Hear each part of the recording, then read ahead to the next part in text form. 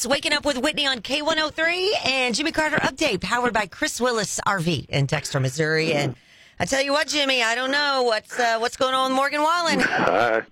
It takes a little while for hair to grow out, but it's pretty severe, and I don't know what caused this. I don't know.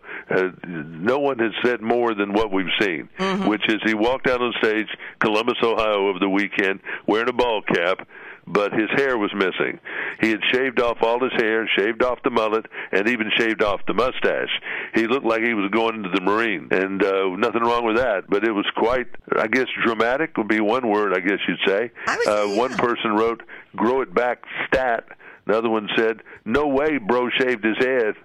And then one lady said, "I wish you'd asked me before you shaved your head, but I still find you attractive." Okay. And then, I don't know, it just goes on. "He's bringing the bald back," said one person. "I think he can rock anything," said another. So, I don't know. I'd like to know the backstory on that one. I don't know what I think about that. I think he'll grow it all back myself, but we'll see. I think so, too. Quickly. Russell Dickerson cut his finger while shotgunning beers on stage. He was so you can even get hurt doing that at the Mercer County Fair. Luke Bryan played Nashville over the weekend. It was his 6th consecutive concert at the Bridgestone. He has sold more records than I ever had any idea. He is up now to 98.5 million sold in his career. Oh, wow. That's much higher number than I ever dreamed. His songs like, "Knockin' Boots," for example, that's 3 times platinum. Wow. And one margarita is 2 times platinum. So I don't know. I'm underestimated him. All right. Then you got Cody Johnson. He will be one of the 3 headliners at the Gulf Coast Jam in Panama City next June. Morgan Wallen and Jelly Roll are the others. The Sturgis Motorcycle Rally is still going on.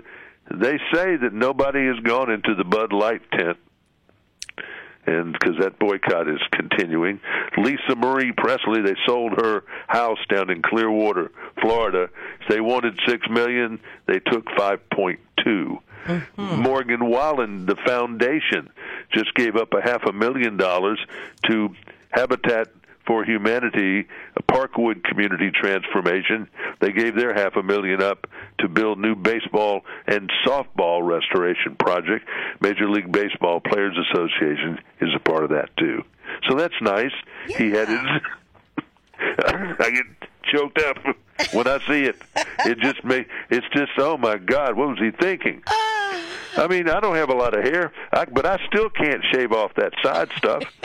I mean, it's just, that's so severe when you go the Kojak Khrushchev route. Oh, Jimmy. My. All right, well, on that note, you have a great Monday. Yes, I'm choking in the process. Thank you. Okay, see you, Jimmy. And that is your Jimmy Carter Update, powered by Chris Willis RV in Dexter, Missouri. It's Waking Up with Whitney on K103.